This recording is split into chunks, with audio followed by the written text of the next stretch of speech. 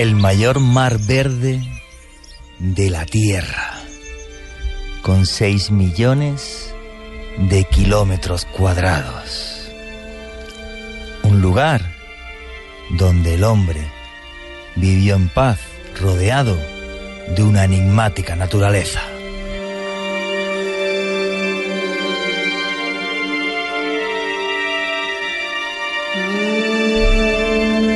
En torno a él, miles de leyendas, habitado por seres fantásticos, habitado por tribus, algunas de ellas todavía aisladas.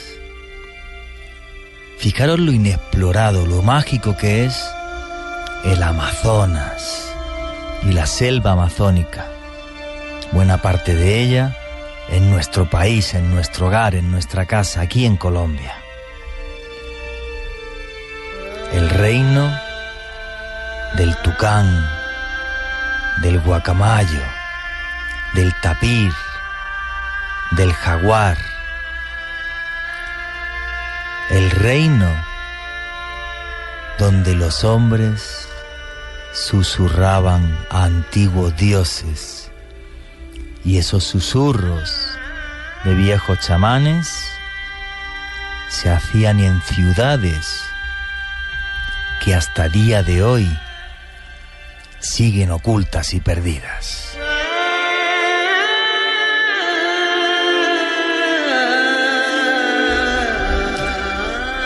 Hace mínimo que vivimos en el Amazonas durante 12.000 años, o sea, hay seres humanos en el Amazonas mínimo desde hace 12 años, 12.000 años. Fijaros qué complejidad. Solamente en Brasil hay 170 lenguas. Aquí en Colombia, 101. Solo quedan ya 80 vivas, 21 desaparecieron. Y es que el hombre se internaba en el Amazonas hace miles de años en esa selva tan tremendamente enorme y se hacían grupos aislados con lenguas distintas. Se especuló muchísimo durante siglos respecto a si realmente había ciudades perdidas o no, como las que hablan las leyendas. Nuestra ciudad perdida, la que tenemos en la Sierra Nevada, se descubrió en la década de los 70 del siglo pasado. Hace nada. Machu Picchu, por ejemplo, en Perú, a comienzos del siglo XX. ¿Pensáis que esto ya no sucede? Mayo del año 2012. Un grupo de científicos, gracias a sofisticado georradar, una expedición que costó $1,5 millones, descubren en la selva de la Mosquitia, en Honduras, la ciudad del dios mono. Lo que los españoles recogieron en sus crónicas como la gran ciudad blanca. Bueno, pues hace pocos meses los arqueólogos empiezan a excavar, incluso el mismísimo presidente de Honduras estuvo allí, y no es una ciudad, son 3. O sea que lo que queda todavía por descubrir en la selva de nuestro continente es enorme, es tremendo. Y entonces, además, todo esto, no sé a vosotros, lunáticos, a mí me transporta hasta todo un mundo mágico. Podéis ver en el Twitter, @JuanGVallejo, @Luna BLU Radio, algunas fotos, por ejemplo, de esos primeros objetos arqueológicos que están apareciendo. ¿Sabéis lo que han dicho los historiadores, los científicos? No es ninguna cultura, ninguna civilización catalogada hasta día de hoy por la ciencia. No son mayas, no son olmecas, no sabemos qué son. Año 2012, se acaba de empezar a excavar ahora. ¿Os imagináis qué puede haber en nuestro mágico Chiribiquete? nuestro Parque Nacional de Chiribiquete, la zona inexplorada más grande del mundo. Maravillas que un día espero que todos los colombianos podamos ver.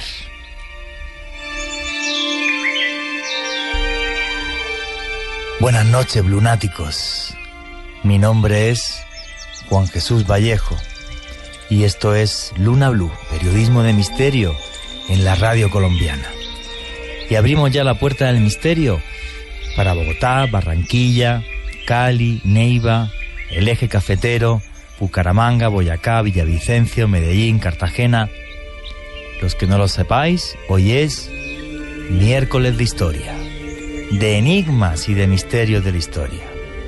Hoy, un misterio, un enigma que nos toca mucho a todos nosotros, porque la mayor selva del mundo, de la que luego vais a escuchar datos y vais a poder ver fotos en las redes sociales que os van a impactar tremendamente, guarda todavía 1001 misterios, y es que estuvo mucho más poblada de lo que podemos llegar a imaginarnos. Joana Arena, buenas noches, ¿cómo estás? Buenas noches, Juan Jesús, muy entusiasmada como siempre con estos miércoles de historia, porque siempre aprendemos muchísimo y sobre todo con nuestros invitados que son muy expertos en estos temas. A partir de este momento también está nuestro numeral Luna BLU para que empiecen a participar sobre este tema de hoy, las ciudades perdidas, para que nos comenten, además también para que nos cuenten desde dónde nos están escuchando. Juan Jesús, también está una ciudad como Manoa, la ciudad del cacique dorado. Muchos relacionan este lugar con la famosa leyenda del Dorado. Sí, señor, una ciudad que según la leyenda... Aquí en Colombia, estaría aquí en Colombia. Exactamente. Digamos que en ese entonces estaba ubicada, o tenían los españoles la teoría de que esta ciudad estaba ubicada en la Nueva Granada de ese entonces. Era un lugar donde existían inmensas riquezas. Se dice que habían casas, calles y minas de oro, así como metales y piedras preciosas. Es una leyenda que se origina básicamente en el siglo XVI, en todo este tema de la conquista de los españoles. Ellos se enteran a través de un indígena de este lugar.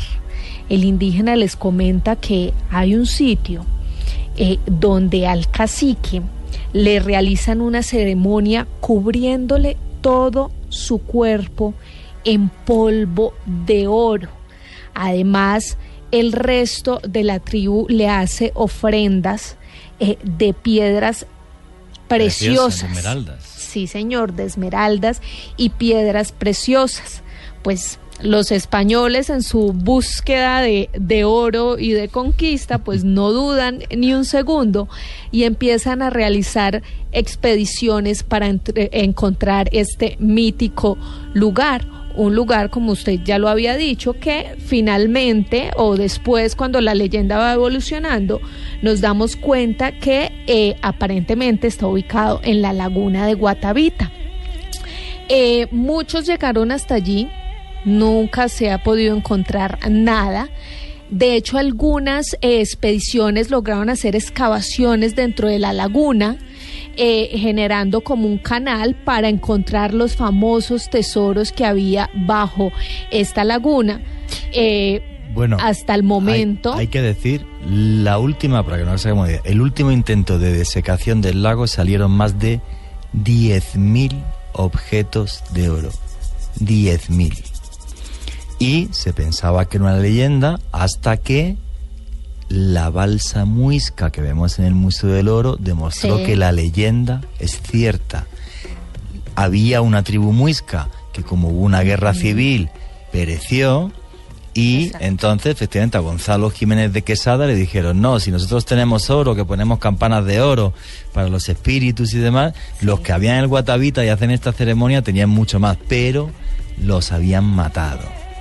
Y los españoles siempre preguntaban por ciudades, porque se dieron cuenta que cuando fueron al Cuzco o cuando fueron a Tenochtitlan, ahí se guardaba todo el oro de grandes imperios. Por eso siempre preguntaban por ciudades.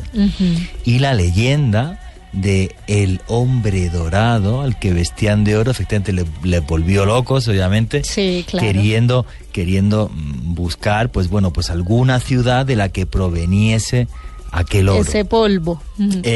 No solamente el polvo, o sea, realmente estamos en un país tremendamente aurífero, hay muchísimo oro, pero realmente la tribu que fue exterminada antes de la llegada de los españoles, pues parece ser que conocían la fuente de esas no la riquezas. Fuente, sino algún tipo de beta. Vamos a ver.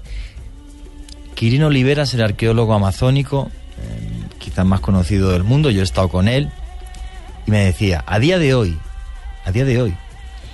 se siguen haciendo expediciones buscando no una ciudad, una gran veta de oro, que es la que utilizaría esa tribu muisca que desapareció. Y, por ejemplo, el año que yo le entrevisté, que juraría que fue en el 2006, había estado una empresa japonesa con helicópteros buscando esas famosas vetas de oro entre la frontera que hay entre Perú y Bolivia, para ser exacto.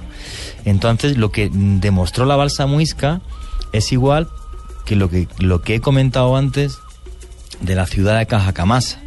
La ciudad de Cajacamasa, la ciudad del dios mono, la ciudad blanca de la selva de la Mosquitia, se lleva buscando 500 años desde que llegan los españoles y les dicen, no, es que aquí hay una gran ciudad donde pues también había mucho oro y toda esta historia, ¿no? Entonces son dos temas en cierta medida diferentes, pero que los dos nos llevan a lo mismo.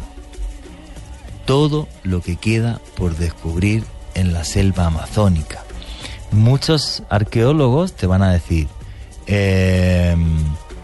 no, es que el oro en América salía de los ríos. Correcto, hay mucho oro que salía de los ríos. Como para hacer un templo entero de oro como era el Coricancha en el Cuzco. Un templo entero de oro. Cuando entró Pizarro, decía que los primeros segundos del amanecer no se veía. Había un bosque entero de oro y estaban las momias de los malquis envueltas en oro. Si en las crónicas ponían que sacaban miles de kilos de oro, por ejemplo, cuando los británicos sacaron los 10.000 objetos del Guatavita, te digo yo que eran mínimo 30.000. Y cuando los españoles ponían que el templo era de oro y había 20.000 kilos de oro, pues había 45.000. Era el doble y el triple de lo que ellos decían. En el caso de la corona española te dejaban quedarte, juraría que era con 2/5. Entonces, claro, estaba todo falseadísimo. O sea, entonces, claro, ese es el gran misterio, porque luego lo comentaremos más tarde, como el choque bacteriológico mató al 80% de la población del continente, pues se perdió todo ese conocimiento y las zonas se aislaron, se quedaron sin comunicación. Y siglos más tarde siguen apareciendo estas ciudades perdidas. Esteban Cruz, buenas noches, ¿cómo estás? Muy buenas noches, Juan G. Muy buenas noches a todos los blunáticos que nos escuchan en todos los lugares del país. Recuerden que está nuestro Twitter habilitado con el hashtag Luna BLU.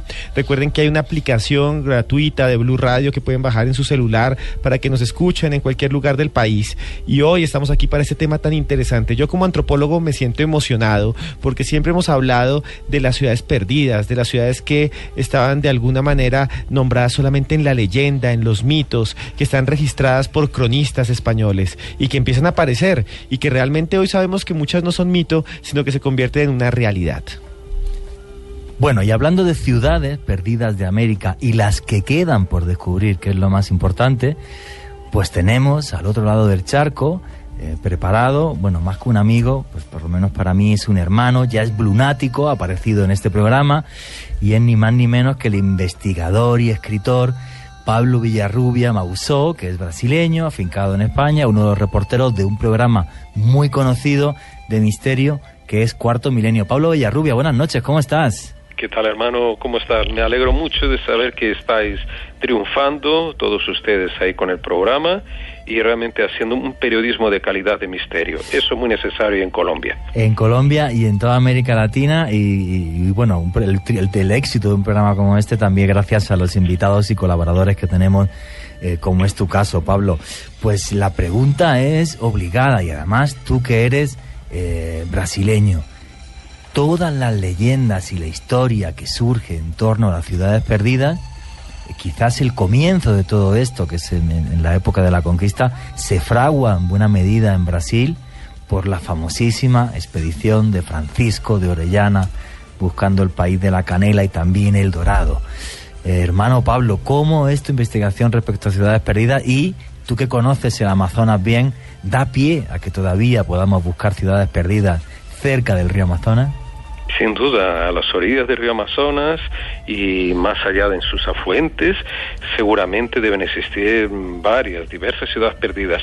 Pero como has dicho, el precursor de todo esto fue la célebre expedición de 1541 de Francisco Orellana, este joven español que entonces tenía 30 años, que sale de Quito con un grupo de españoles y indígenas para conocer el gran río. Bueno, en realidad no se sabía, todavía no se conocía, los europeos no conocían la existencia de río Amazonas como tal.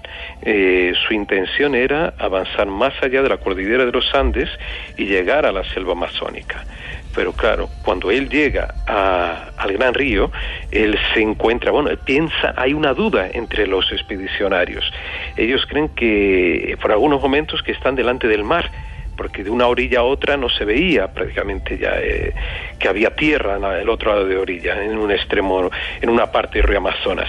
Entonces dijeron, mar o no, y quedó ahí el río Marañón. Esa es la leyenda que cuenta del origen de un tramo del Amazonas, ¿no? Que se llama el río Marañón, que está en Perú, ¿no? Y después ya entra en Brasil con el río con el nombre de las Amazonas, pero vendría de esa extraña casualidad o de este encuentro, ¿no? Con el río, mar o no, ahí está el Marañón. Oye, porque la historia, Pablo, y lo que yo leí respecto al tema, en esa expedición, que además está el hermano de Francisco Pizarro, Hernán Pizarro, creo que se llamaba, y una de las crónicas del famoso Francisco de Carvajal, que ahora nos habla de él, que es el cronista de la expedición, lo que vienen a comentarnos es que tienen claro, para que la gente se vaya ambientando, un grupo de europeos en aquella época, internarse en el Amazonas, cuando tu defensa era en las armaduras,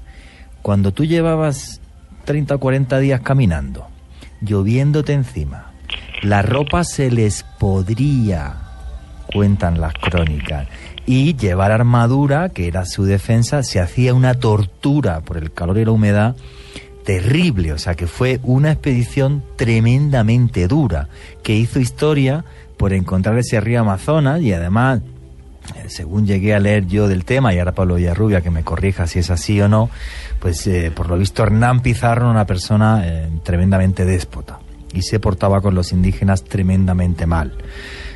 Y el tema de meterse en ese río, que no sabían incluso si era mar, también cierta medida, que es lo que no tengo hasta cierto punto claro, dicen que fue por buscar pescado para la expedición, porque estaban ya pasando hambre. Y la relación de Francisco de Orellana con los indígenas no era tan negativa como la de Hernán Pizarro, que sí los trataba prácticamente como si fueran animales.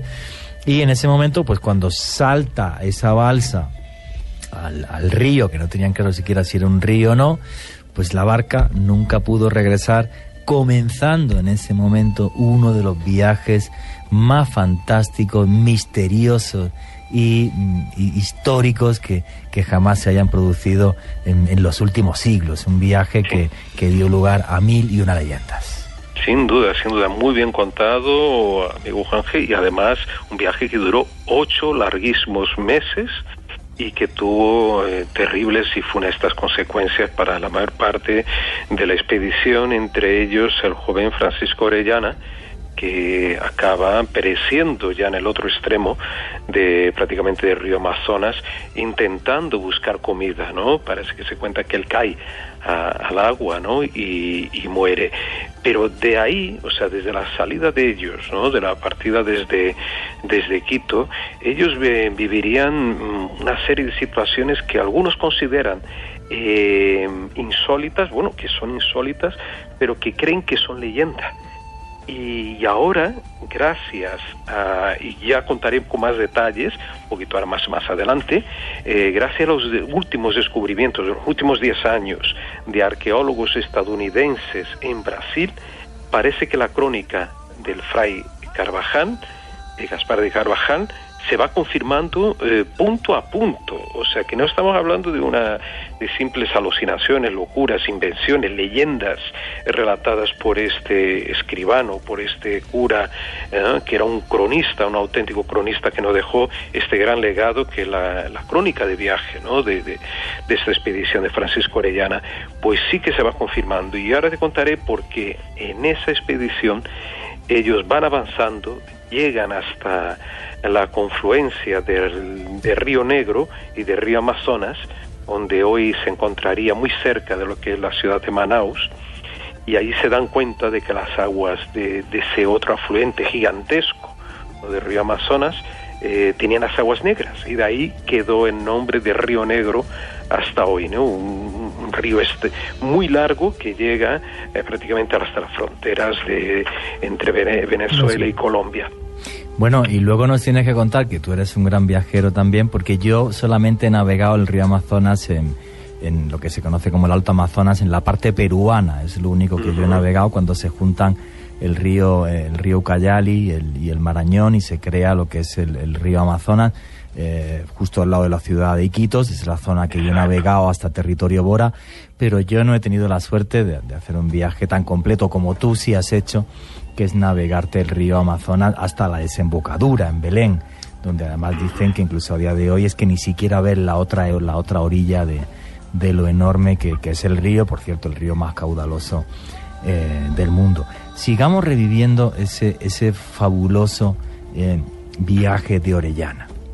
Una de las cosas que suceden en ese misterioso viaje, y que además luego nos contará, como estaba diciendo Pablo Villarrubia, que hechos la arqueología y la antropología han demostrado que es verdad, pero yo creo que una de las cosas que más ha sonado y sigue sonando y se sigue discutiendo a nivel mundial es que hay una parte del viaje en las que ellos son atacados por unas mujeres a los que Orellana y Francisco de Carvajal bautizan con el nombre de las Amazonas, las mujeres guerreras que aparecían en las viejas obras griegas. Los antropólogos han llegado a pensar que a lo mejor ellos se confundieron con los indígenas yaguas, que los yaguas llevan una especie de falda, y eso quizás les hizo pensar que eran mujeres. Otros piensan que no, que lo que vivieron es completamente cierto y que fue realmente una tribu de mujeres guerreras que además estarían en una ciudad perdida. ¿Cómo fue ese ataque, Pablo? ¿Qué le sucede a Orellana y a Carvajal, y qué cuentan de esas mujeres guerreras que han pasado a la historia? Pues navegando, como digo, por el río Amazonas, no se sabe exactamente el tramo. Algunos lo sitúan un poco más allá de la ciudad de Manaus. Carvajal cuenta en su obra que de pronto aparecen algunos indígenas, algunos hombres. Se habla incluso de que algunos de ellos llevaban escudos hechos con piel de danta, de tapir, casi de la misma altura que ellos, y les cubría prácticamente todo el cuerpo. Y enseguida venía un grupo, no muy numeroso, pero de unas aproximadamente 10 mujeres, y ahí sí a lo mejor podríamos tener alguna cuestión de imaginación, pero no lo sabemos exactamente, porque venían montadas a caballo, que era algo ya insólito en aquellos tiempos, en que supuestamente no había llegado, por lo menos los caballos se cree, ¿no? Por lo menos hubieran llegado en 1541 a esos páramos de Amazonas, salvo que algunos se hayan escapado durante la época de la conquista y fueran capturados, muy remoto. Pero bueno, estas mujeres venían montadas a caballo, eran de tez muy blanca, según la descripción de religioso, eran mujeres altas, de cabello muy largo y oscuro, y estaban desnudas, bueno, diciendo que solamente cubrían sus partes pudientas. Estas mujeres estaban armadas con lanzas, con arcos, Los españoles intentaron dispararlas con sus arcabuces, con sus trabucos, pero la pólvora estaba mojada y no lograron. Entonces hicieron uso de sus ballestas y dispararon contra estas mujeres. Pero eran este grupo de mujeres eran muy aguerridas. Cuenta Carvajal, que uno de los bergatines donde navegaban se quedó totalmente cubierto, como si fuera un puercoespín, de flechas clavadas en su casco, y que estas mujeres hirieron a varios españoles, eran muy fuertes. Incluso uno de los heridos, fue el mismo cronista, el que cuenta la historia, que acaba perdiendo un ojo, ¿no?, de un flechazo lanzado por una de estas mujeres. Estas mujeres se dan a la fuga y quedan mal heridos nuestros viajeros, ¿no? Y claro, atónitos ante aquella situación. Antes de esto, parece que ellos habían tenido ya algún tipo de información, no muy lejos de Quito, de la existencia de un reino de mujeres en la selva amazónica. Y no solo eso, decían que estas mujeres habitaban 70 ciudades a lo largo y a las orillas, lógicamente, el río Amazonas. Estas ciudades no eran simples ciudades o aldeas de casas de paja, de hojas, sino eran construcciones de piedra en medio de la selva. Algunas de ellas eran ciudades blancas, resplandecientes. Eran ciudades todas, las piedras estaban pintadas de blanco. Se creía que estas mujeres amazonas, cuando no estaban en tiempos de guerra, se vestían con ropas muy, muy lujosas, con ropas incluso hablaban de lana, de algún tipo de lana, posiblemente de algún camélido andino, y que sus casas, el techo de sus casas, estaban cubiertos con plumas de araras, de guacamayos y otras aves de plumaje vistoso, mostrando así, de esta manera, la riqueza, la ostenticidad, toda opulencia que poseían estas mujeres, ¿no?, en sus reinos, y que también poseían muchas joyas, y entre esas joyas, joyas de oro. De ahí, claro, la codicia se vio más todavía despertada, ¿no?, entre los aventureros, estos expedicionarios.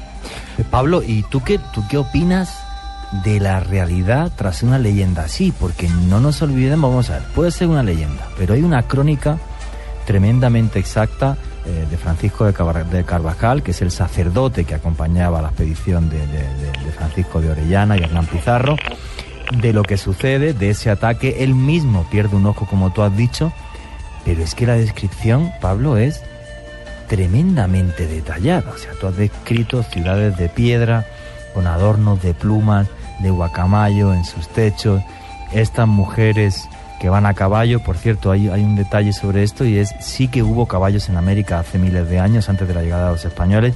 Yo mismo, en el Museo de Antropología de La Paz, vi un esqueleto que hay de un caballo de algo más de 10.000 años. O sea, sí que hubo algunos y parece ser que fueron exterminados. Criptofauna, podía ser criptofauna todavía que resistió allí en la selva, claro. Efectivamente, claro que sí. Efectivamente. Entonces, Pablo, desde un punto de vista total y absolutamente racional y antropológico, ¿qué opinas de lo que contó Orellana de estas mujeres y de esas ciudades? Mira, no voy a opinar yo, pero te voy a dar algún dato más, y lo vamos a contrastar ahora con aquellos descubrimientos que mencionaba al principio de los arqueólogos estadounidenses. Resulta que había más detalles que contaban de la existencia de estas ciudades, o de estas poblaciones relativamente grandes, que había, no eran simples aldeas, había posiblemente poblaciones con más de 1.000 habitantes. Pero curiosamente hablaban de que estas poblaciones estaban conectadas entre sí por calzadas, por caminos vigilados, donde transitaban estas mujeres. Y además, estos caminos vigilados no podía entrar cualquiera, justamente se tenía que pagar un peaje por circular, y también saber quién iba a circular por estos caminos. Fíjate qué curioso este detalle que da Carvajal, que era muy difícil de inventárselo, por el hecho de que los descubrimientos recientes muestran que en toda la región de Mato Grosso que es una región que ha sido más devastada, digamos, talada por los terratenientes, han aparecido entonces zonas, o sea, poblaciones, o lo que serían los cimientos de poblaciones indígenas que tenían más de 1.000 habitantes, podían tener 2.000 habitantes, 2.500 habitantes, y ya no son simples aldeamientos como... Sí, Pablo, una cosa muy sencilla, para contextualizar rápidamente a los blunáticos, estas ciudades, primero, tenemos el testimonio de Carvajal, y para que todos los blunáticos sepan, cuando los conquistadores españoles llegaban a América, a Colombia, lo que es Perú, México, venían con personas que les llamaban cronistas. Realmente los conquistadores muy pocos sabían leer y escribir. Solamente, por ejemplo, en el caso de Colombia, Jiménez de Quesada era uno de los pocos que sabía leer y escribir, los demás no lo sabían, y generalmente los que aprendían a leer y escribir eran los sacerdotes. Entonces con ellos venían los cronistas que estaban pagados, no solamente para evangelizar, sino para escribir lo que pasaba minuto a minuto durante la expedición. Por eso sus libros a veces parecen tan exactos. Y una cosa muy interesante es que muchos de ellos tenían una cultura bastante extensa, porque habían leído la Biblia y muchas cosas más. Siempre asimilaron lo que veían con las culturas griegas. Por ejemplo, hay algunos cronistas de varias expediciones que decían haber visto sirenas en el Amazonas. El río Amazonas se llama así por estas mujeres que además vienen desde Grecia, ¿no?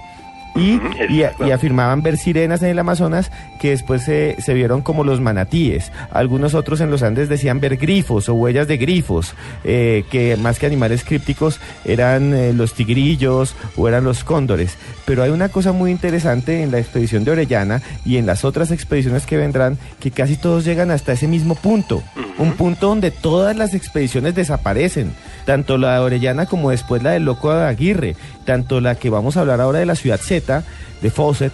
Todas las expediciones parecen perderse en un punto del Amazonas similar, que es cercano al Mato Grosso. No sé si usted ha investigado sobre eso, que casi todas desaparecen en el mismo lugar, y eso es lo más extraño. Sí, básicamente estarían un poco más al sur de lo que es el Amazonas y al norte de lo que es el estado de Mato Grosso en Brasil.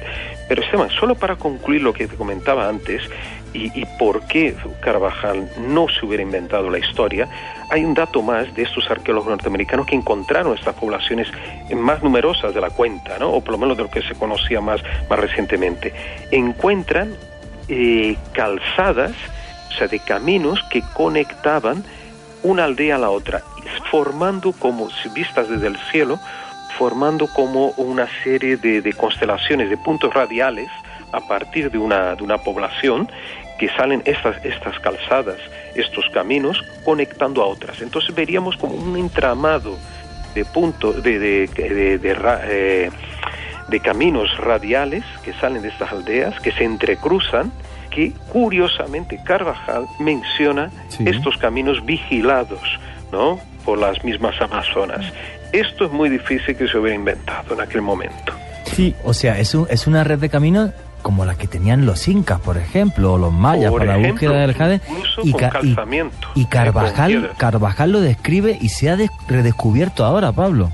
Exactamente, en los últimos 10 años los norteamericanos, gracias al uso de satélites, de aviones, incluso investigaciones sobre terreno, ahora han descubierto toda esta serie de caminos y que demuestran que la Amazonía, en un pasado no tan lejano, ya estamos hablando en esa misma época, de 1500 y pico, fue mucho más poblado de lo que se consideraba hasta entonces. Estábamos pensando siempre en la Amazonía como lugares muy remotos, aldeas perdidas con 50, 100, 200 indígenas, que parece que había miles y miles de indígenas viviendo ya en esa época. Y le hablaba de 70 ciudades habitadas por Amazonas. Sí, Pablo, ¿no? Precisamente la revista Science publicó un artículo hace 2 años de un antropólogo investigador, el doctor Mike Heckenberg, de la Universidad de la Florida, en el cual él expone el descubrimiento de una ciudad que era debió estar poblada por más de 50,000 habitantes. O sea, estamos hablando de 50,000 habitantes y ya es algo que publica la revista Science. En el Amazonas. En el Amazonas. Eso ni siquiera muchas ciudades europeas tenían esa población en aquella época, ¿no? Entonces, ¿por qué se piensa que estas ciudades, por ejemplo, eran más complejas o eran tan complejas como las ciudades griegas o las de la Europa medieval? Tenían lagos artificiales, hay de alguna manera vestigios de que existieron caminos sobre los ríos, puentes, pero estas ciudades que están comprobadas, que existen con hallazgos arqueológicos, yo mismo soy antropólogo, no nos dejaron suficientes vestigios porque la mayoría de ellas, estas, no las míticas, estas, las que han descubierto, parece que están construidas pues con madera.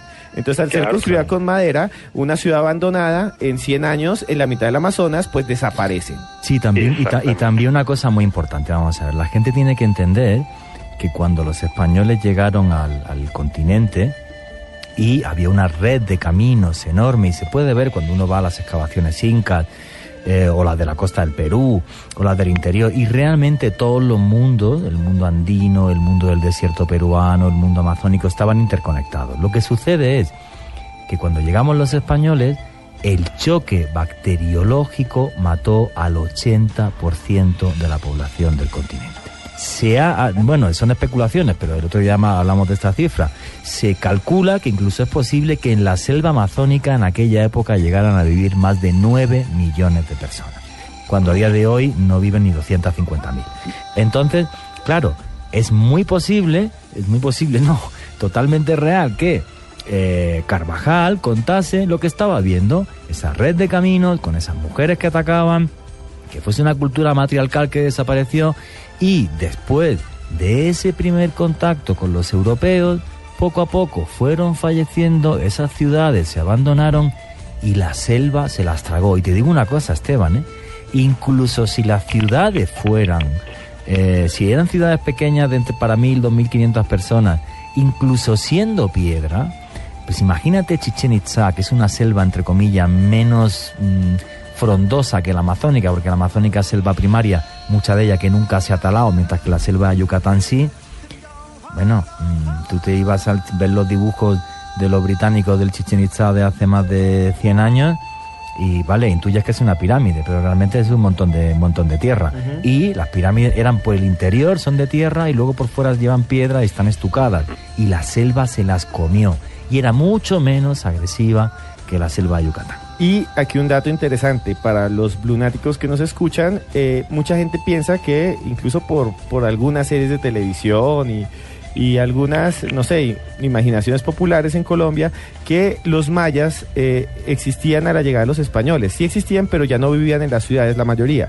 Cuando llegaron los españoles, muchas de las ciudades ya estaban abandonadas. Totalmente. Entonces, es probable que estas ciudades, incluso muchos de los cronistas y conquistadores españoles, cuando llegaron también al Valle de México, encontraron ciudades abandonadas. Tiahuanaco ya no era la gran ciudad gigante, para que ustedes, los blunáticos que nos están escuchando, tengan idea. Es probable que muchas de estas culturas amazónicas hayan encontrado incluso la decadencia, no solo en el contacto español, sino también en todo lo que eso significó, porque como bien ha dicho aquí Juanje, había una conexión muy importante con el mundo andino, y eso significaba comida, eso significaba intercambios espirituales, un montón de cosas espirituales en término cosmológico que debió afectar muchísimo a estas poblaciones, y los mayas mismos desaparecieron como imperio antes de los españoles, por estos conflictos que existieron. Bueno, yo para mí la desaparición de los mayas, dejarme un segundito y seguir los dos. que entre un licenciado en antropología y Pablo Villarrubia, solo quiero comentar una cosa, para que la gente se siga haciendo una idea. Esa separación de los mundos que estaban unidos fue tal debido al choque bacteriológico, que hay un ejemplo en Perú muy claro. En el mundo andino, en los años 50, se descubrió una tribu, la que llaman los últimos incas, que se conoce por el nombre de los queros. Y los queros, que se les conoce como los queros de arriba, saben que había parte de la tribu que le llamaban los queros de abajo. Después de 400 años, los queros de abajo eran como una leyenda, y para los queros de abajo, los queros de arriba eran como una leyenda, porque no tenían contacto entre ellos. Es un territorio tan tremendamente duro y complejo de andar, el paso de la Usangate, que es de lo que estoy hablando, que va de 4.000 metros hasta la selva, que el contacto entre ellos desapareció. Y sabían por las leyendas que existían, pero no por la realidad. porque el choque bacteriológico acabó con todo. Entonces quiero decir también otra cosa, que es que en redes sociales, a la vez que estamos hablando, @JuanGVallejo, @CruzEsquiviente, @YArenasB. Pablo, ¿tus redes sociales cuáles son para los lunáticos que quieran seguirte? Pueden en Facebook Pablo Villarrubia Mauso Milenio, por ejemplo, o sí. Pablo Villarrubia Mauso, que es el perfil de Facebook, y en Twitter @P mayúscula _Villarrubia, @P mayúscula _Villarrubia. Genial. Es el Twitter. Y ahí estaremos poniendo la foto de lo que os estábamos hablando. Perdona, Pablo, que te interrumpí, cuéntanos. Y entonces es que me parece muy bien la intervención, además que vais añadiendo, y claro, está la ventaja y el lujo de poder contar con vosotros también, ¿no? De conocer estos aspectos de cada región, de Perú, como me estás comentando, ahora también Esteban está hablando de otros detalles, de nuevos descubrimientos, y todo eso nos lleva a creer que realmente, como dijo Esteban, estos cronistas eran muy buenos, tenían muy buenos conocimientos. Claro que su visión la interpretaban los fenómenos naturales o lo que veían según sus conocimientos, y estaban muy impregnados todavía los españoles de la cultura medieval. O sea, todo el imaginario medieval estaba muy vivo en la mente de esos conquistadores.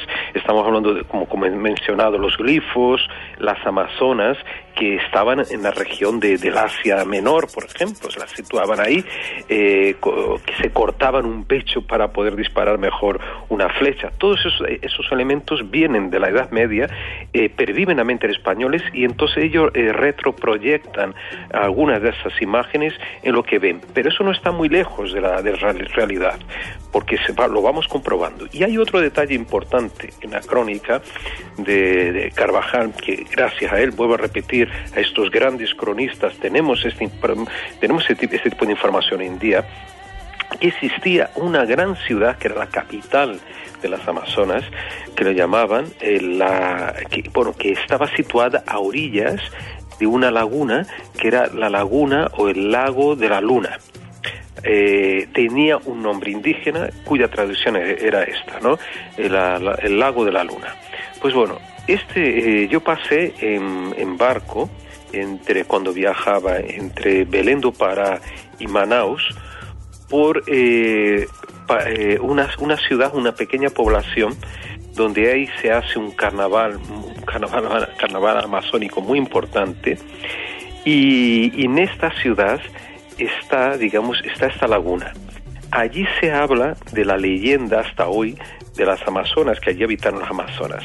Se habla también de las piedras verdes que allí existían, que encontraban en el fondo o a orillas también de esa laguna, en las arenas, en las playas de esa laguna. Pues resulta que Carvajal habla de que las mujeres amazonas que habitaban en esa ciudad, pues ellas recogían como barro del fondo de la laguna, y hacían unas figurillas en forma de rana, en forma de tortuga, de pequeños animales, que después transformaban en colgantes, que colgaban a modo de collar, y que ellas regalaban a sus amados, porque cada año ellas secuestraban a algunos indígenas para procrear con ellos y tener descendencia, y cuando eran mujeres se quedaban, si era de sexo femenino, el bebé que nacía, se quedaban ellas con el bebé, y si fueran hombres o lo mataban, lo sacrificaban o se lo entregaban a los indígenas, a otros poblaciones indígenas.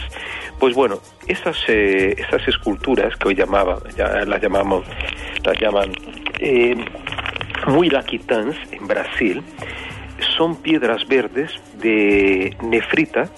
Es una piedra relativamente dura de esculpir, una piedra de color verde, y son muy buscadas por antropólogos, por arqueólogos, por cualquiera. De hecho, es una pena porque la mayor parte han desaparecido. Ya en los años 50 muchos saqueadores fueron hasta Pará y allí compraron estas piezas. Pero Carvajal menciona un hecho real, auténtico, que se confirma por la arqueología actual, que la existencia de estos amuletos los famosos muiraquitans que las amazonas usaban a modo de protección y también regalaron a sus amados para protegerlos.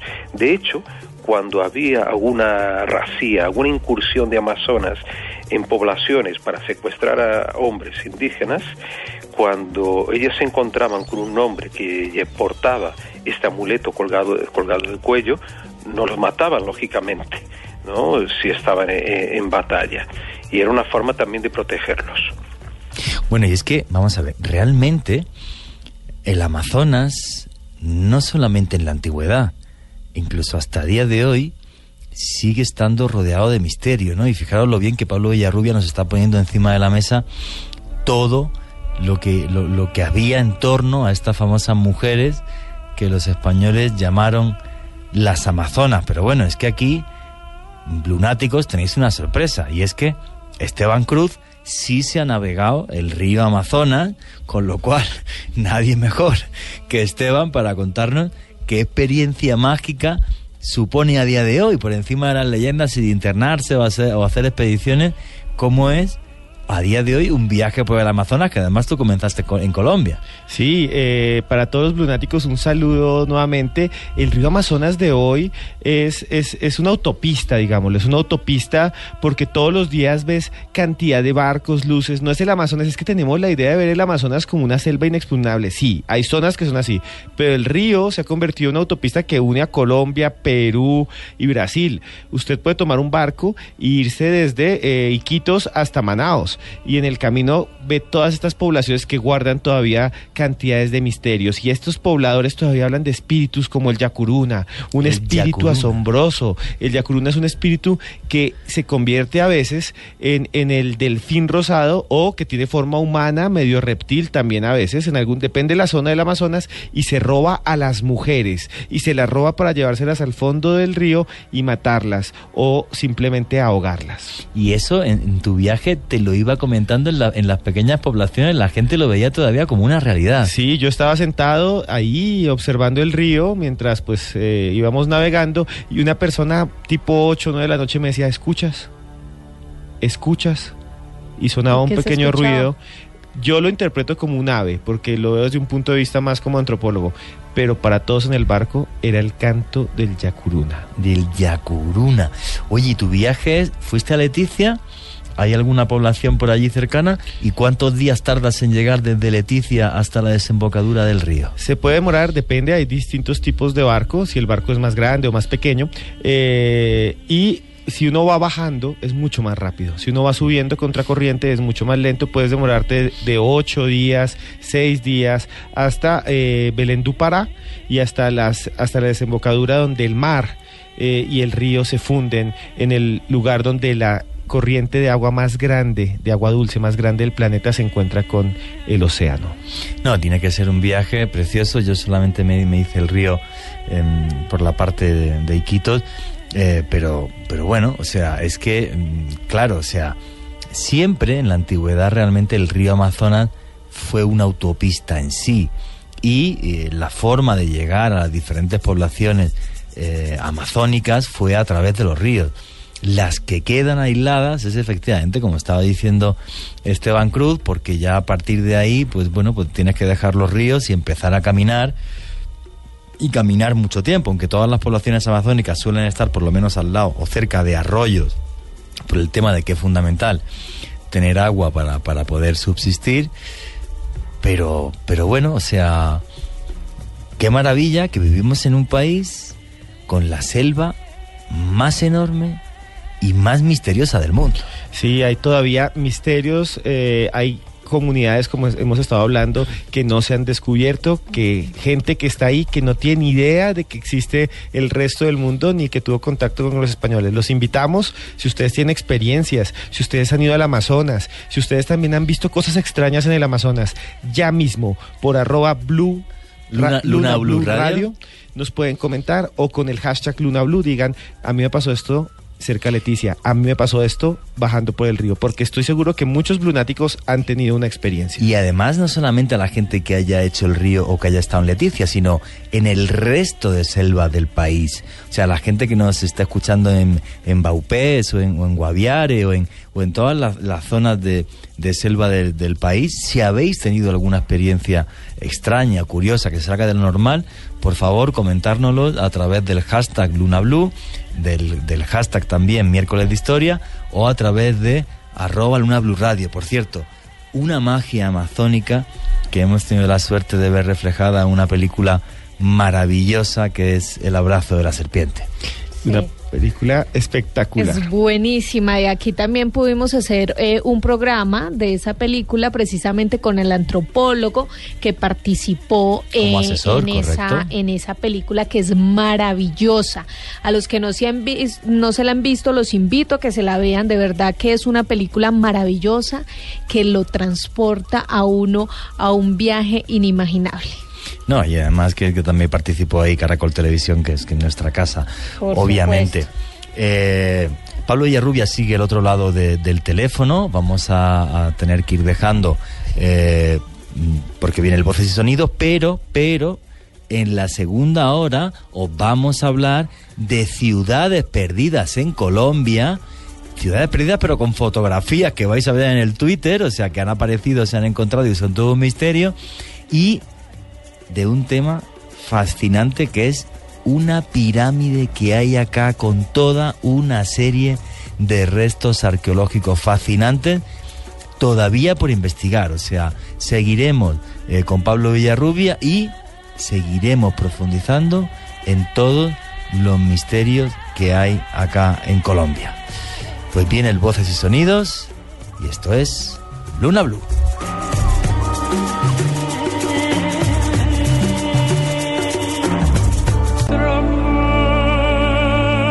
Continuamos en Luna BLU, periodismo de misterio en la radio colombiana. Y hoy, analizando las incógnitas, los misterios y las ciudades perdidas de un mar verde que también baña nuestro país, baña Colombia. Y estamos hablando no solo de las míticas Amazonas que describe Francisco de Orellana, sino también de las ciudades perdidas que la ciencia está demostrando que no eran leyenda, sino que son una total y absoluta realidad. Joana Arenas, a esta hora, ¿qué es lo que nos están preguntando? ¿Qué están diciendo los blunáticos? Pues mire, Juan Jesús, por ejemplo, Mónica Samara nos dice: los indígenas me contaron de unas esferas de luz con seres adentro que flotaban sobre la selva y salía un rayo de luz. Esferas de luz con seres adentro de las que salía un rayo de luz.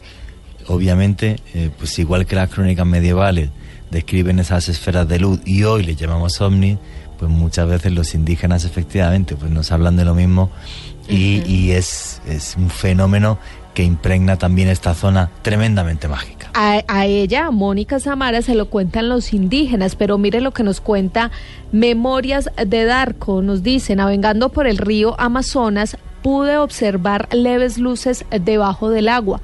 Nunca supe qué era. Muy misterioso.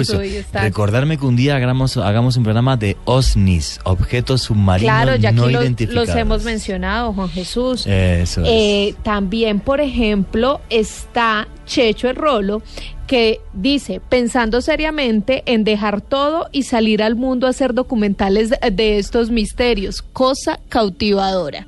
Si os digo la verdad, es una de las experiencias más hermosas que he tenido en mi vida. Los 10 años que estuve como reportero viajando por el mundo sin parar, haciendo misterio. Bueno, el primer año la verdad que hacía cultura más que otra cosa.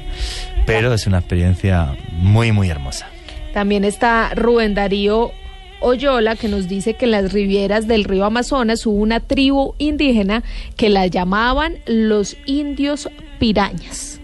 También. Los indios pirañas. Sí, señor. Nunca lo había escuchado. Yo tampoco. Nelson Monroy, qué genial programa. Me gustaría mucho que estuviera en alguna plataforma como eBooks, para la radio de Misterio Colombiana. Bueno, está ahora mismo el podcast, lo podéis ver en la página web de Blue Radio, en blueradio.com, y dentro de muy poquito vais a tener además el podcast para poder descargarlo, aparte de escucharlo. Sí, señor. También está Marce, que nos dice que está muy conectada con el miércoles de historia y nos envía saludos desde Dubái. Muchas gracias, Marcela, por estarnos escuchando desde un fuerte abrazo allí en tu hogar en Dubái. Bueno, Juan Jesús, hay muchos blunáticos conectados. También Luis Fernando Gómez nos dice que muy bueno está el invitado, que gracias por enseñar tanto. Fabio Ricardo Charri, Luna BLU, genial miércoles de historia. Y así varios nos han seguido enviando sus saludos a través del numeral Luna BLU. Pues genial como siempre los blunáticos, y además, aparte de lo que nos falta que hablar en este tiempo todavía antes de que termine el programa, dentro de muy poquito, además del programa, vais a poder ver vídeos donde os contaremos una gran cantidad de misterios y curiosidades, y veréis a Joana Arenas, y veréis a Esteban Cruz, y veréis aquí también a este servidor, a Juan Jesús Vallejo, contándoos un montón de historias curiosas, haciendo como una especie de plató de televisión improvisado. Bueno, y lo que toca es retomar la entrevista por donde iba. Pablo, es que esto de las Amazonas es una cosa que se ha repetido en casi todas las culturas. El río se llama Amazonas, hay muchas historias incluso hoy en día, pero para que los blunáticos sepan, y ahora les vamos a subir una foto con nuestro hashtag Luna BLU, en el río Amazonas, para que nos hable un poco de esto, sin irnos del tema mucho, todavía hay grupos indígenas sin contactar, o sea, grupos indígenas, pueblos que están allí. Voy a subir la foto dentro de poco, donde aparecen incluso guerreros pintados de rojo y de negro, con ciudades o con pueblos que se han visto hasta hace poco tomadas desde helicópteros, y que el gobierno de Brasil protege para que no tengan contacto por el miedo a que si alguien llega enfermo los pueda matar a todos. Y estos pueblos llevan 600, 700, a miles de años sin contactar, no saben que vinieron los portugueses, no saben que vinieron los españoles, y construyen todavía villas bastante grandes, así que el Amazonas tiene un montón de misterios todavía. Incluso se dice que pueden existir pueblos enteros o ciudades pequeñas en funcionamiento hoy en día que no han sido descubiertos. Sin duda. Y recordando, Esteban, a Sidney Pozuelo, que yo tuve la oportunidad de entrevistar, este indigenista, que fue el que desarrolló el departamento de indígenas aislados de la Amazonía, e infelizmente no está más en la FUNAI, en la Fundación Nacional del Indio de Brasil, pero gracias a este hombre se crearon una serie de condiciones para que no se estableciera justamente el contacto con nuestros indígenas, para evitar no solo enfermedades, como para seguir para que ellos sigan viviendo a su manera y respetando su entorno geográfico, lo que es muy difícil. Sí, es tremendamente difícil. Hay que decir también además que existen todavía tribus sin contactar en Brasil, en Perú, aquí en Colombia, en el Parque Nacional de Chiribiquete, y también en Bolivia, en el Parque Nacional del Madrid. No sé si en otros lugares de América, pero en esos 4 sitios segurísimo. Y en kilómetros cuadrados sin explorar, yo creo que a nivel no de América, del mundo, a día de hoy es el Parque Nacional de Chiribiquete que tenemos aquí, que dentro de poco, por cierto, volveremos a hacer algún programa de esto. Todo un mundo fantástico que hoy nos está poniendo magistralmente Pablo Villarrubia encima de la mesa con esa historia de las Amazonas, que, como veréis y como decimos siempre en este programa, no existe una leyenda que se base en hechos reales. Todas, por muy fantásticas que nos parezcan, se basan en hechos reales, y además la arqueología hoy está poniendo encima de la mesa que todo lo que nos contó Francisco de Carvajal, el sacerdote que iba en la expedición de Orellana, pues es mucho más que una inquietante realidad.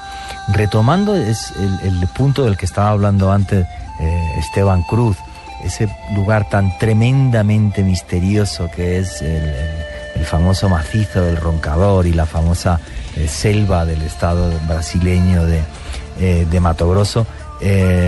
Una de las historias más fascinantes que puede haber, que además dentro de muy poco va a ser película y se ha filmado en Colombia. Esteban Cruz nos va a contar ahora los datos de la película que veréis dentro de pocos meses.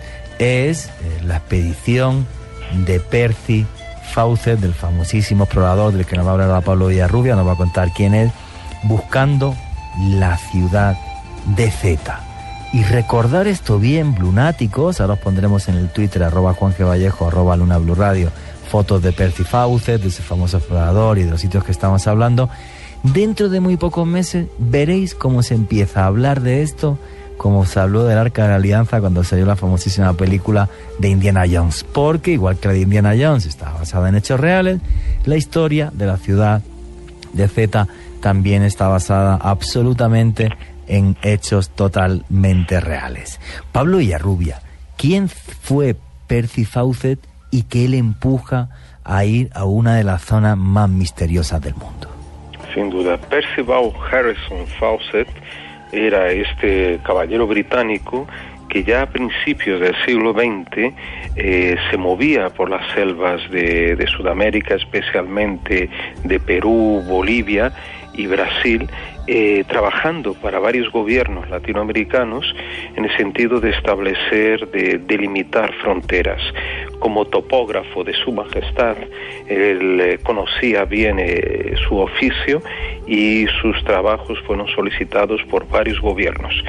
A partir de ahí, desde antes ya cultivaba la pasión por territorios ignotos, por ciudades perdidas. De hecho, su pasión por las ciudades perdidas empieza en Ceilán, actual Sri Lanka, esta isla situada al sur de India. Entonces, a finales del siglo XIX, principio del XX, era todavía una colonia británica.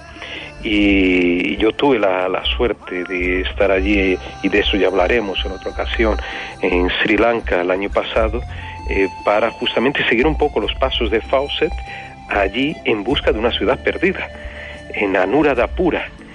Y de ahí viene su pasión. Y también por Elena Blavatsky, la obra de Elena Blavatsky, la Teosofía, que le lleva a tener, a apasionarse por la historia de Atlántida, de Mu y de otros continentes perdidos.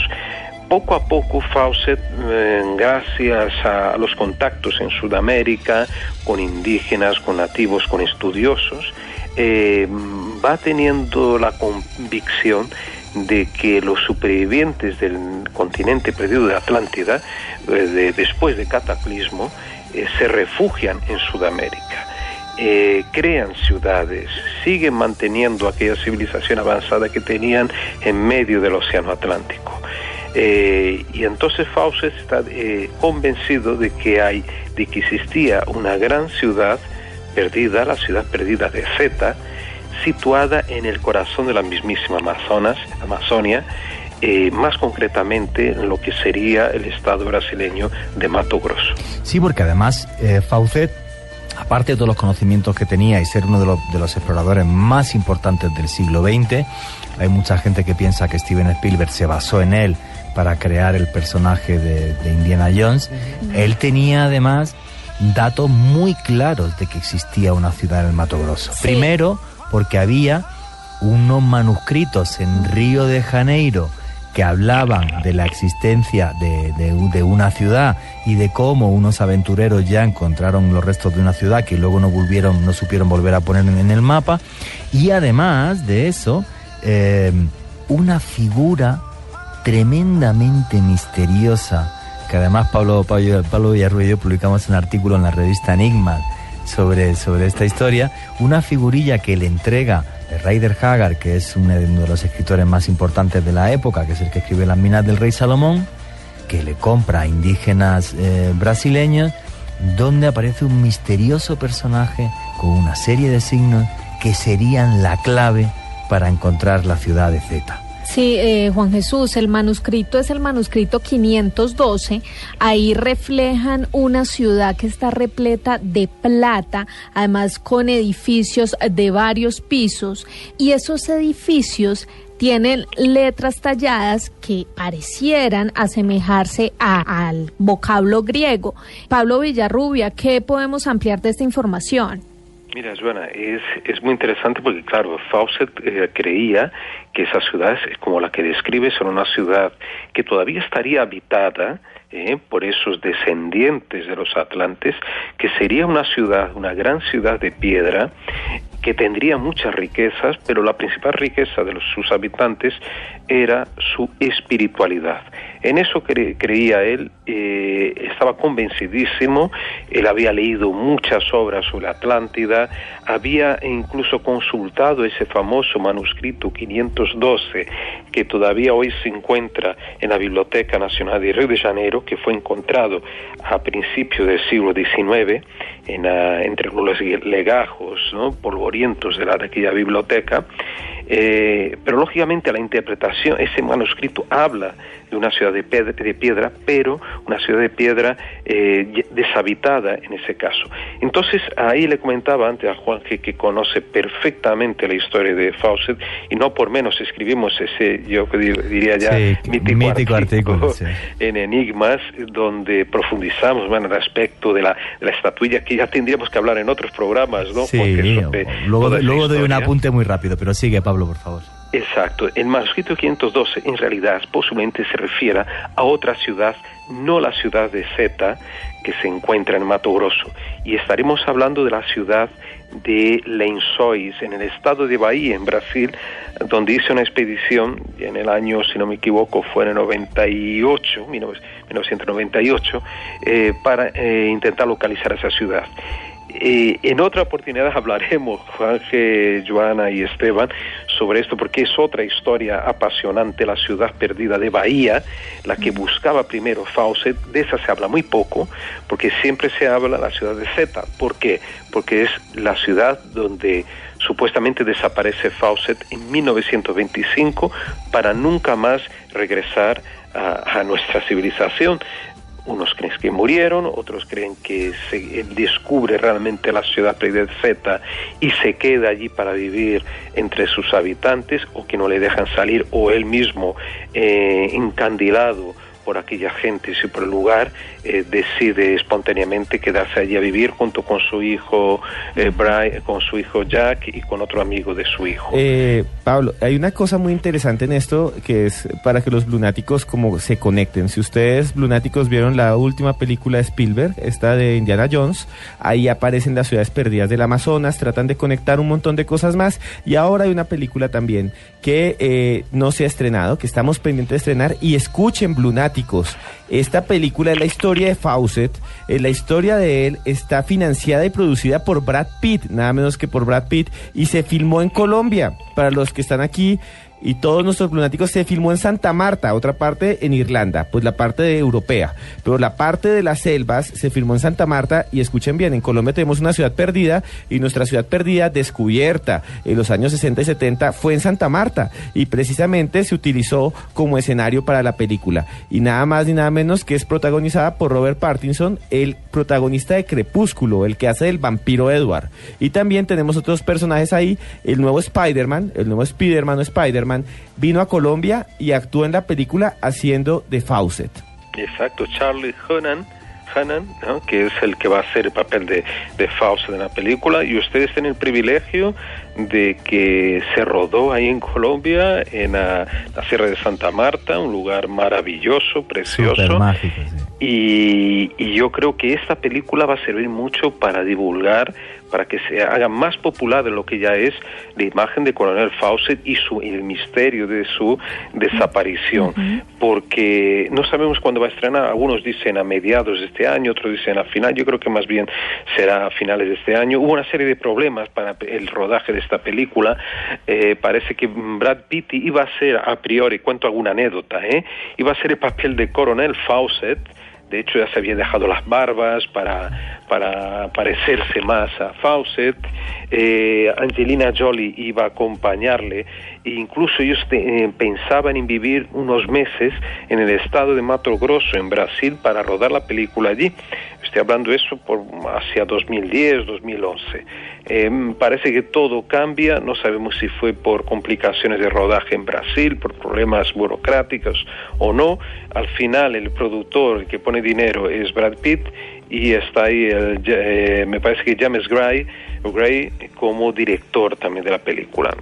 Os cuento solo rápidamente esas anécdotas y yo creo que, bueno, a partir de este personaje que Charlie Hunnam va a encarnar, que de Fawcett, me gustaría saber mucho cómo termina la película, porque está inspirada de todas formas en un libro, ¿no, Joana? Que es The Lost City of Z, de David Grant, que es un escritor, si no me equivoco, neoyorquino, ¿no?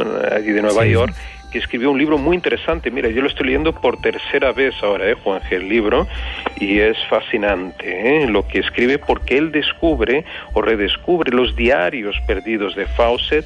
Él los descubre allí en Inglaterra y en Escocia. Él viaja de Estados Unidos allí, contacta con descendientes de Fawcett que conservan dentro de un baúl los importantísimos, los preciosos, diarios de la expedición Fawcett, y nos revelan nuevos aspectos de este personaje que parece que era bastante iracundo y muy exigente con los expedicionarios que le acompañaban.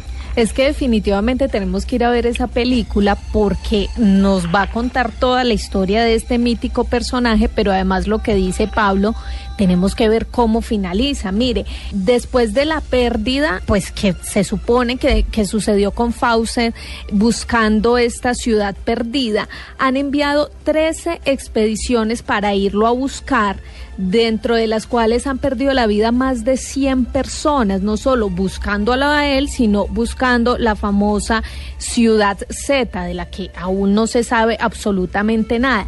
En 1952, los indios Calapalo de Brasil precisamente dijeron o informaron a algunas personas que estaban buscando todavía a Fawcett, le dijeron que ellos habían asesinado a unos exploradores que andaban por esas tierras porque ellos, los exploradores, les estaban hablando mal a los niños del pueblo. Entonces ellos decidieron asesinarlos. Unos investigadores brasileros fueron allí a este territorio para investigar más sobre el asesinato. Encontraron unos restos humanos, además encontraron algunas joyas, algunos libros, los llevaron para hacerles estudios y en algún momento se dijo que estos restos humanos podrían ser de Fawcett. Lo que pasó allí es que la familia de Fawcett no quiso prestarse para hacer pruebas de ADN y estos restos pues aún no se han podido identificar de qué persona es y permanecen actualmente en el Instituto de Medicina Forense de la Universidad de San Paulo. Pablo Villarrubio, ¿usted cree que estos restos sí son de este mítico personaje? Es difícil saberlo, pero yo puedo afirmar una cosa, que yo hablé por teléfono un poco antes de su muerte, estaba bastante enfermo, con el mítico indigenista Orlando Villas-Boas. Orlando Villas-Boas fue uno de los líderes de la expedición Roncador Xingu en los años 40, que fue el frente de avance en el estado de Mato Grosso, para ir delimitando nuevos territorios y llevando colonos, pero preparando terreno antes de esto, de evitar un choque, un choque brutal, ¿no?, violento con los indígenas, y creando el Parque Nacional de Xingu. Pues Orlando Villas-Boas llegó en esa expedición que menciona de 52, habló con el jefe de los Calapalos y él le confiesa esta versión que ahora Joana nos ha contado, ¿no?, de que parece que Fawcett regañó a algún niño por tocar algo, no sabemos si era mantenimientos, algún arma o algo, y él, no sabemos si el padre o alguno de los indígenas que estaba allí consideró aquello una falta grave y mató de un golpe en la cabeza a Fawcett y después a su hijo y al amigo de su hijo. Esa sería una versión que me la confirmó Orlando Villas-Boas antes de su muerte. Él me habla también que él recoge el esqueleto de Fawcett, supuestamente de Fawcett, me dijo, y se lo lleva a su casa y lo tenía hasta poco antes de su muerte debajo de su cama, lo guardaba como si fuera un tesoro. La verdad es que la osamenta era de un hombre bastante alto, no era pues un indígena, debía ser un europeo. El problema es que no quiso reconocerse, digamos, había un premio ofrecido por un diario, un periódico si no me equivoco, de Inglaterra, para quien encontrara el resto de Fawcett. Era un premio bastante alto, y parece que se hicieron algunas mediciones de la arcada dental de este esqueleto, y forenses allí de Inglaterra dijeron que no coincidían las medidas. Pero también algunos piensan que este periódico no quería pagar una suma cuantiosa del premio al brasileño, y por eso negaron, ¿no?, que fuera el esqueleto de Fawcett.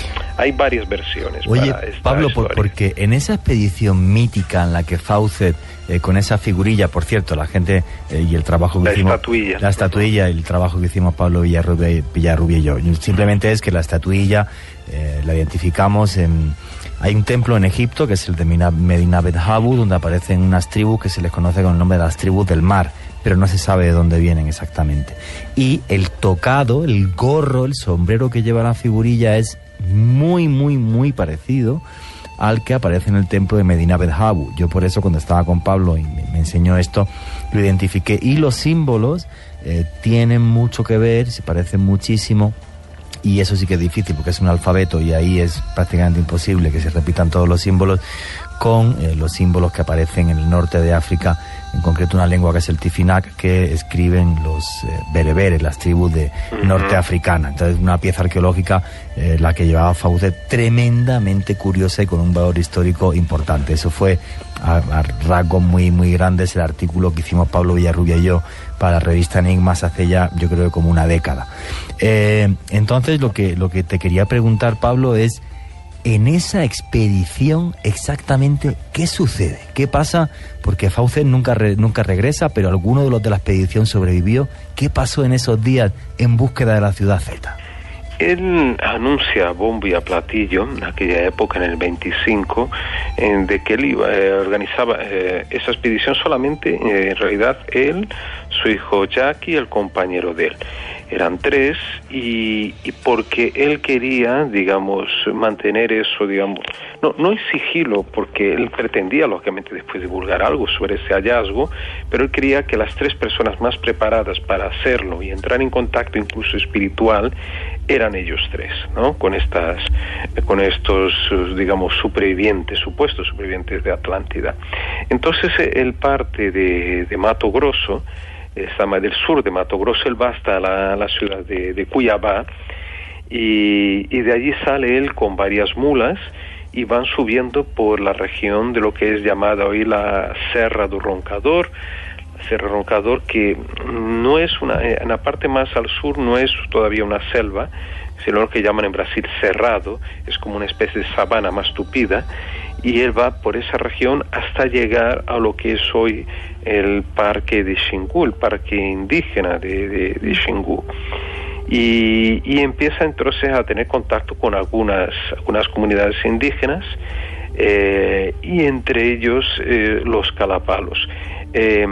Ellos dicen que que el último lugar porque ellos mandaban cartas de vez en cuando a través de mensajeros, tardaban semanas, pero ya en las últimas semanas parece que no tenían ya contacto con la civilización, no había a quién enviar, ¿no? O sea, o cómo enviar la correspondencia, y ellos mencionan un lugar llamado Sitio del Caballo Muerto, porque es donde se le murió uno de los caballos, o el último de los caballos, no me acuerdo, de Fawcett, y que ese era un punto. Pero algunos investigadores creen que él estaba también despistando a las personas de una forma general, incluso a la prensa, para que no fueran, ¿no?, a buscarle, o no fueran, digamos, a descubrir antes que él, o de alguna manera la ciudad perdida de Z. Sí, no dar datos a la competencia para que los tesoros se los quedara él, básicamente.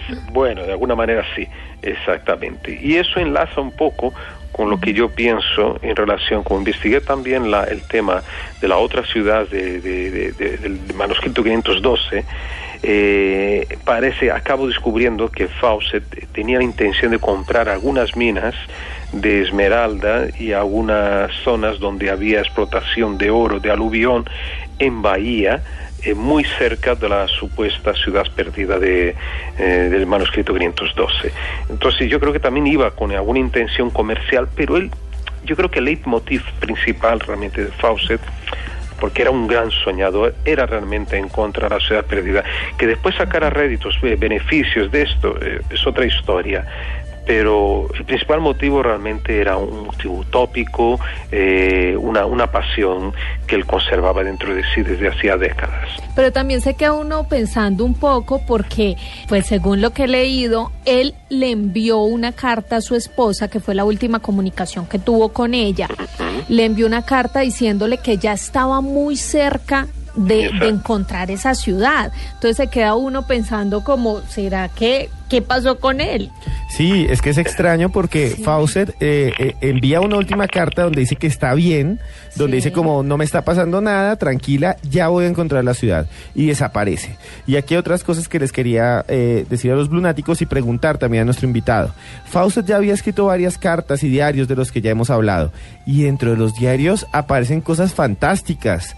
No sé si Pablo nos puede aclarar, pero él habla de que existió y que vio 2 veces una araña gigante, que le llaman la pasauca o bazuca, que es una araña gigantesca que él dice haber visto en sus diarios a portas o cerca a la ciudad que está a punto de encontrar. Y también habla de una anaconda, que es una anaconda que según los zoólogos no debe existir, que estaría en lo profundo del Amazonas, cerca de estas ciudades perdidas. Esos animales crípticos, estos animales desconocidos, ¿usted ha escuchado o ha investigado algo sobre esto? Sí, de hecho, en el libro Expedición Fawcett, que en realidad es un recopilatorio de varios escritos del coronel Fawcett hecho por su hijo Brian, se habla, pero yo creo que eran de otras expediciones de él, de una anaconda gigantesca, no sé cuántos metros mencionaba, pero me imagino, creo que tenía más de 15 metros, algo verdaderamente insólito, ¿no? Una anaconda de estas dimensiones. Él también hablaba de estas arañas, ¿no?, gigantescas, y parece que, claro, en algunos consideran que estos son mentiras, o que posiblemente él mismo no lo vio, sino que otras personas se lo contaron. Hay seres criptobiológicos, sabemos, en Amazonía. Uno de ellos es el mapinguarí, ¿no?, el famoso perezoso gigante prehistórico. Creen algunos que sobrevivió incluso en Colombia. Yo muy cerca de Colombia, en Río Huaupés, yo hablé con aldeanos y con caboclos y indígenas que estaban asustadísimos porque oían por las noches los aullidos, los gritos, las lamentaciones de esta entidad, y ellos conocen perfectamente las especies de animales que hay allí, si es un jaguar, si es una danta, lo que sea, ya saben distinguir. Y ellos me decían, no, estos aullidos son del mapinguarí, son de este perezoso gigante. Entonces, el mapinguarí, que sería, para que los lunáticos entiendan, como el Bigfoot o un gran homínido o un perezoso en el Amazonas, que donde más extendido está el mito quizás sea en Brasil, pero no solamente aquí en Colombia. Yo lo investigué en Bolivia. Y en Bolivia, por ejemplo, ¿en Bolivia también? Sí, uno de los zoólogos más importantes de Bolivia, boliviano, para una serie que hice para la televisión española que se llama América Mítica, me comentó que lo increíble de esta historia para él, que había recopilado una infinidad de testimonios en la selva del Madidi, al norte del país, y como decía, es que no puedo entender cómo comunidades aisladas que están a muchísimos kilómetros y que no están en contacto, en este caso él me decía, me describen al mismo ser, un homínido de unos 2 metros, de pelo rojizo, que huele tremendamente fatal, y que cuando lo ven sale corriendo a la vez que da unos aullidos, ¿no? Entonces quedan muchísimas especies todavía por descubrir, como está comentando Pablo Villarrubia, y mucho más en el Amazonas, para que nos hagamos una idea. Por ejemplo, solo a nivel botánico, que es más fácil, a día de hoy tan solo se ha investigado el 1% de todas las plantas amazónicas, y ese 1% ha dado el 25% de la farmacopea del mundo entero, para que nos hagamos una idea. Muy buen dato, sí, muy y la descripción para los lunáticos de la araña que está en lo que escribe su hijo, es de arañas del tamaño de un perro, dice él. Arañas gigantes que además son venenosas, que sería algo extraño, que según la descripción no producen telarañas, sino que simplemente cazan con veneno. Y en la referencia aparece 2 veces referenciados en los diarios de las expediciones anteriores de Fawcett, porque Fawcett ya había estado varias veces en búsqueda de la ciudad. También hay otra teoría sobre la pérdida o qué sucedió con Fawcett. Esta teoría es de Misha Williams, un director de cine, que dice que él estudió todos los diarios de este explorador y que concluye que este señor Fawcett se quedó a fundar en la selva una comunidad basada en principios teosóficos y la adoración a su hijo Jack. Pero yo no sé ustedes, a mí me parece un poco loco, porque si fuese así, de todas maneras, en alguna de las expediciones que han enviado para encontrar este personaje o esta ciudad, hubieran tenido algún resultado, ¿no creen? No sé, claro. Es una de las teorías, sí. Yo lo que opino es, vamos a ver, desde mi punto de vista, ¿no? Y ya como conclusión final, básicamente de todo, ¿no? Mi opinión, queda muchísimo por descubrir en las selvas del Amazonas, no solo en Brasil, posiblemente en Bolivia y casi con toda seguridad aquí en Colombia. Por ejemplo, la famosa ciudad perdida se descubre de la selva de Santa Marta, la Sierra de Santa Marta, en los años 70 del siglo pasado, hace 3 días. Que en Chiribiquete, por ejemplo, hay alguna ciudad perdida sin descubrir, tremendamente fácil desde mi punto de vista. El último gran descubrimiento, como comentábamos al principio del programa, por ejemplo, la ciudad de Cajacamasa, en la selva de la Mosquitia, en Honduras. El Amazonas y las selvas amazónicas no van a parar de darnos grandes sorpresas por descubrir. Ni siquiera, fijaros, y llevamos ya 1 hora hablando de esto con Pablo Villarrubia, hemos hablado, por ejemplo, de las misteriosas pistas de Nazca que están apareciendo en Brasil al talar partes de bosque y que no sabemos ni siquiera qué cultura las hizo. Geoglifos para haber vistos desde el cielo, en zonas que hoy día son totalmente selváticas. Fijaros la cantidad de misterio que queda por resolver. Además, ahora, para terminar el programa, no me resisto a preguntarle a Pablo Villarrubia, además de su conclusión, uno de los mayores misterios de este continente, que yo solamente he leído en un libro que se llama Brasil Insólito, que escribió Pablo Villarrubia, es un muro, es en Paraúna, ¿verdad, Pablo? Ah, muy bien, Paraúna, sin duda. El sí, muro que tiene como 30 kilómetros. Cuéntanos eso, por favor, en un segundito, Pablo, porque es uno de los misterios para mí más enormes de América, que solo he visto reflejado en tus escritos y que me parece fascinante. Eso es una historia muy rara, muy poco conocido. Bueno, en Brasil tampoco se conoce el tema de la famosa muralla de Paraúna. Es increíble porque es un valle en forma de herradura que está cerrado en la parte, ¿no?, digamos, de la abierta de la herradura, entre comillas, por un muro, ¿no?, que tiene, como has dicho, 30 kilómetros. Y es un muro, se ve perfectamente, piedras amontonadas, puestas en forma realmente de paredón, que tienen alturas que pueden variar hasta entre 2, 3, 4, 5 metros o más, o un poco más, yo creo, ahora estoy calculando de memoria, de altura, allí en medio de una región que también es una especie de sabana, en el estado de Goiás, que es también el corazón de Brasil, no está muy lejos del Mato Grosso. El estado de Goiás es fronterizo al Mato Grosso, pero una región más al sur, no es Amazonía, y no hay ninguna información sobre eso, quién lo hizo, no se sabe absolutamente nada.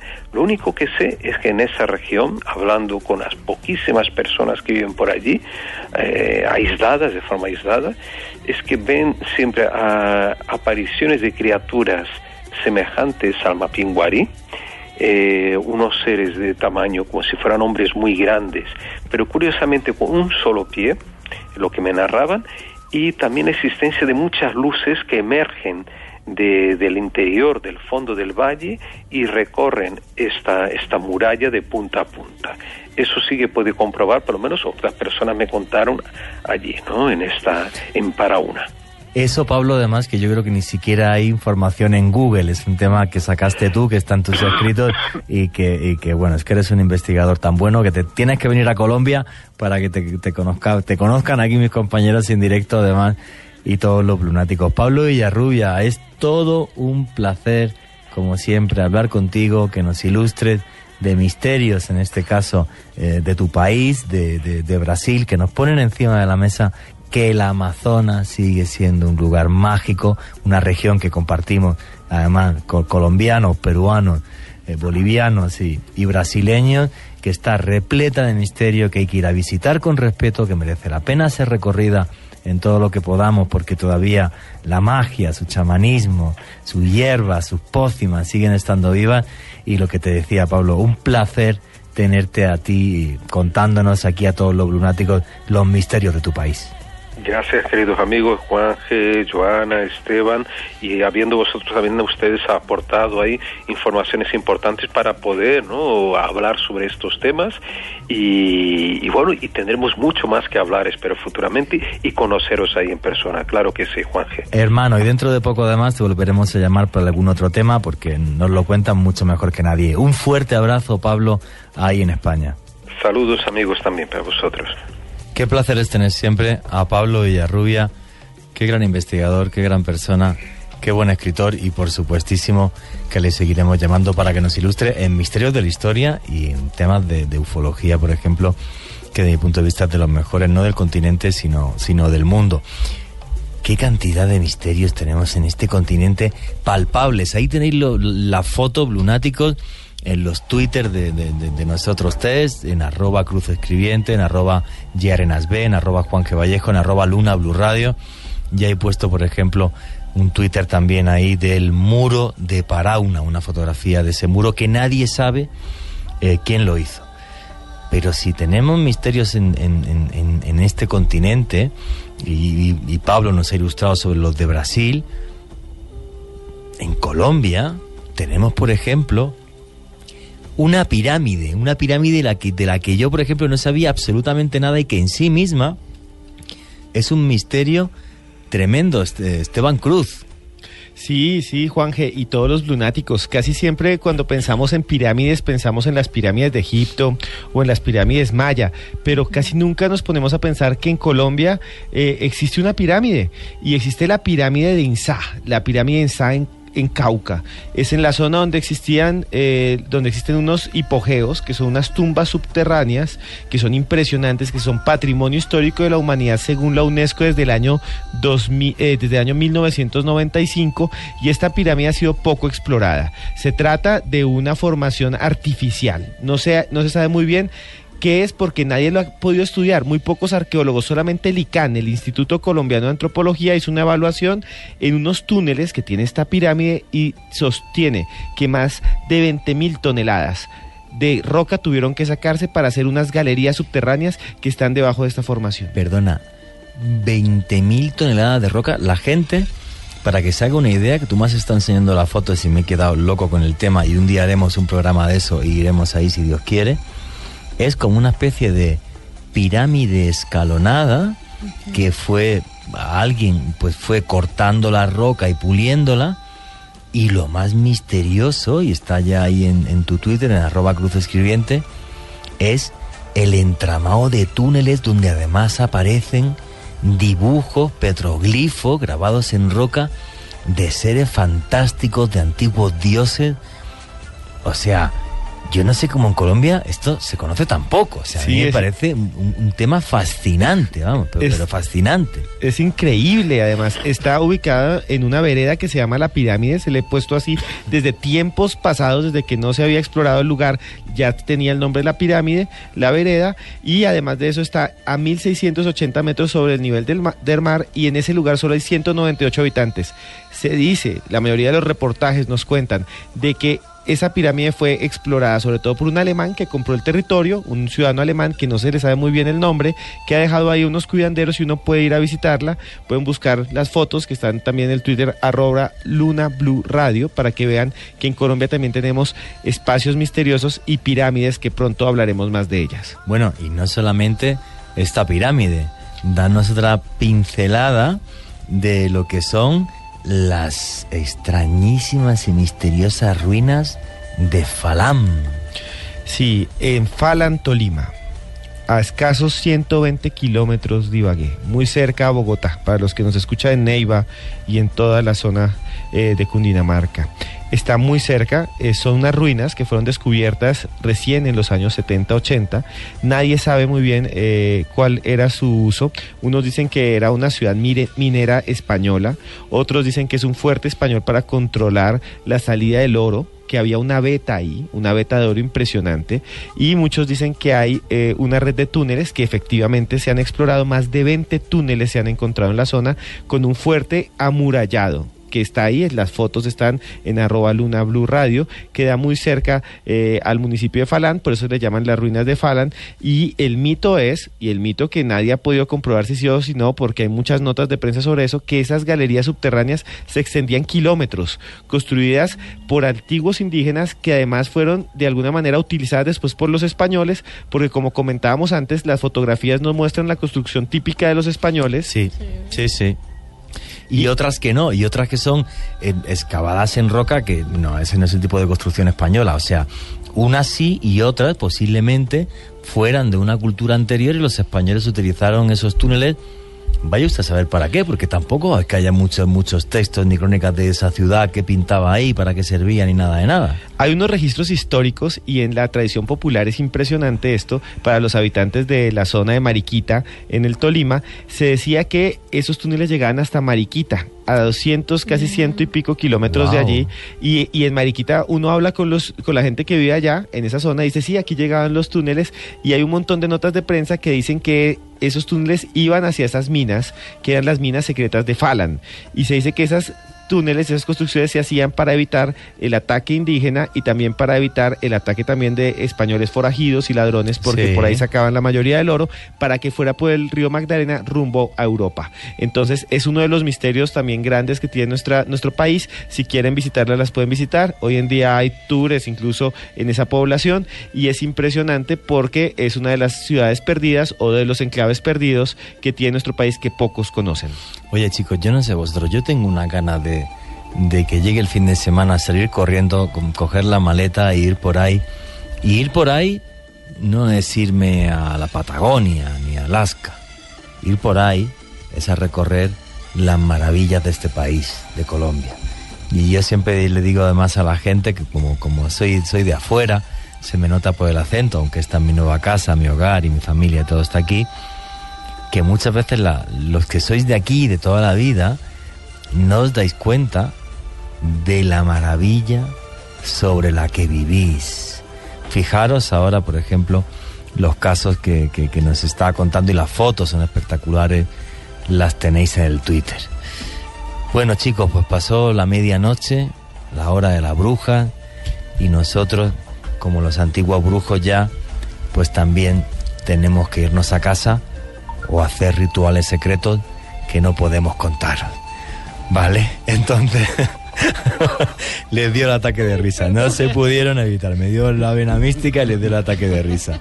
Entonces, bueno, lunáticos, como os digo todas las noches, vivimos en un mundo mágico porque está repleto de misterio, y Colombia es mágica porque está repleta de misterio. Hasta mañana, esto es Luna BLU.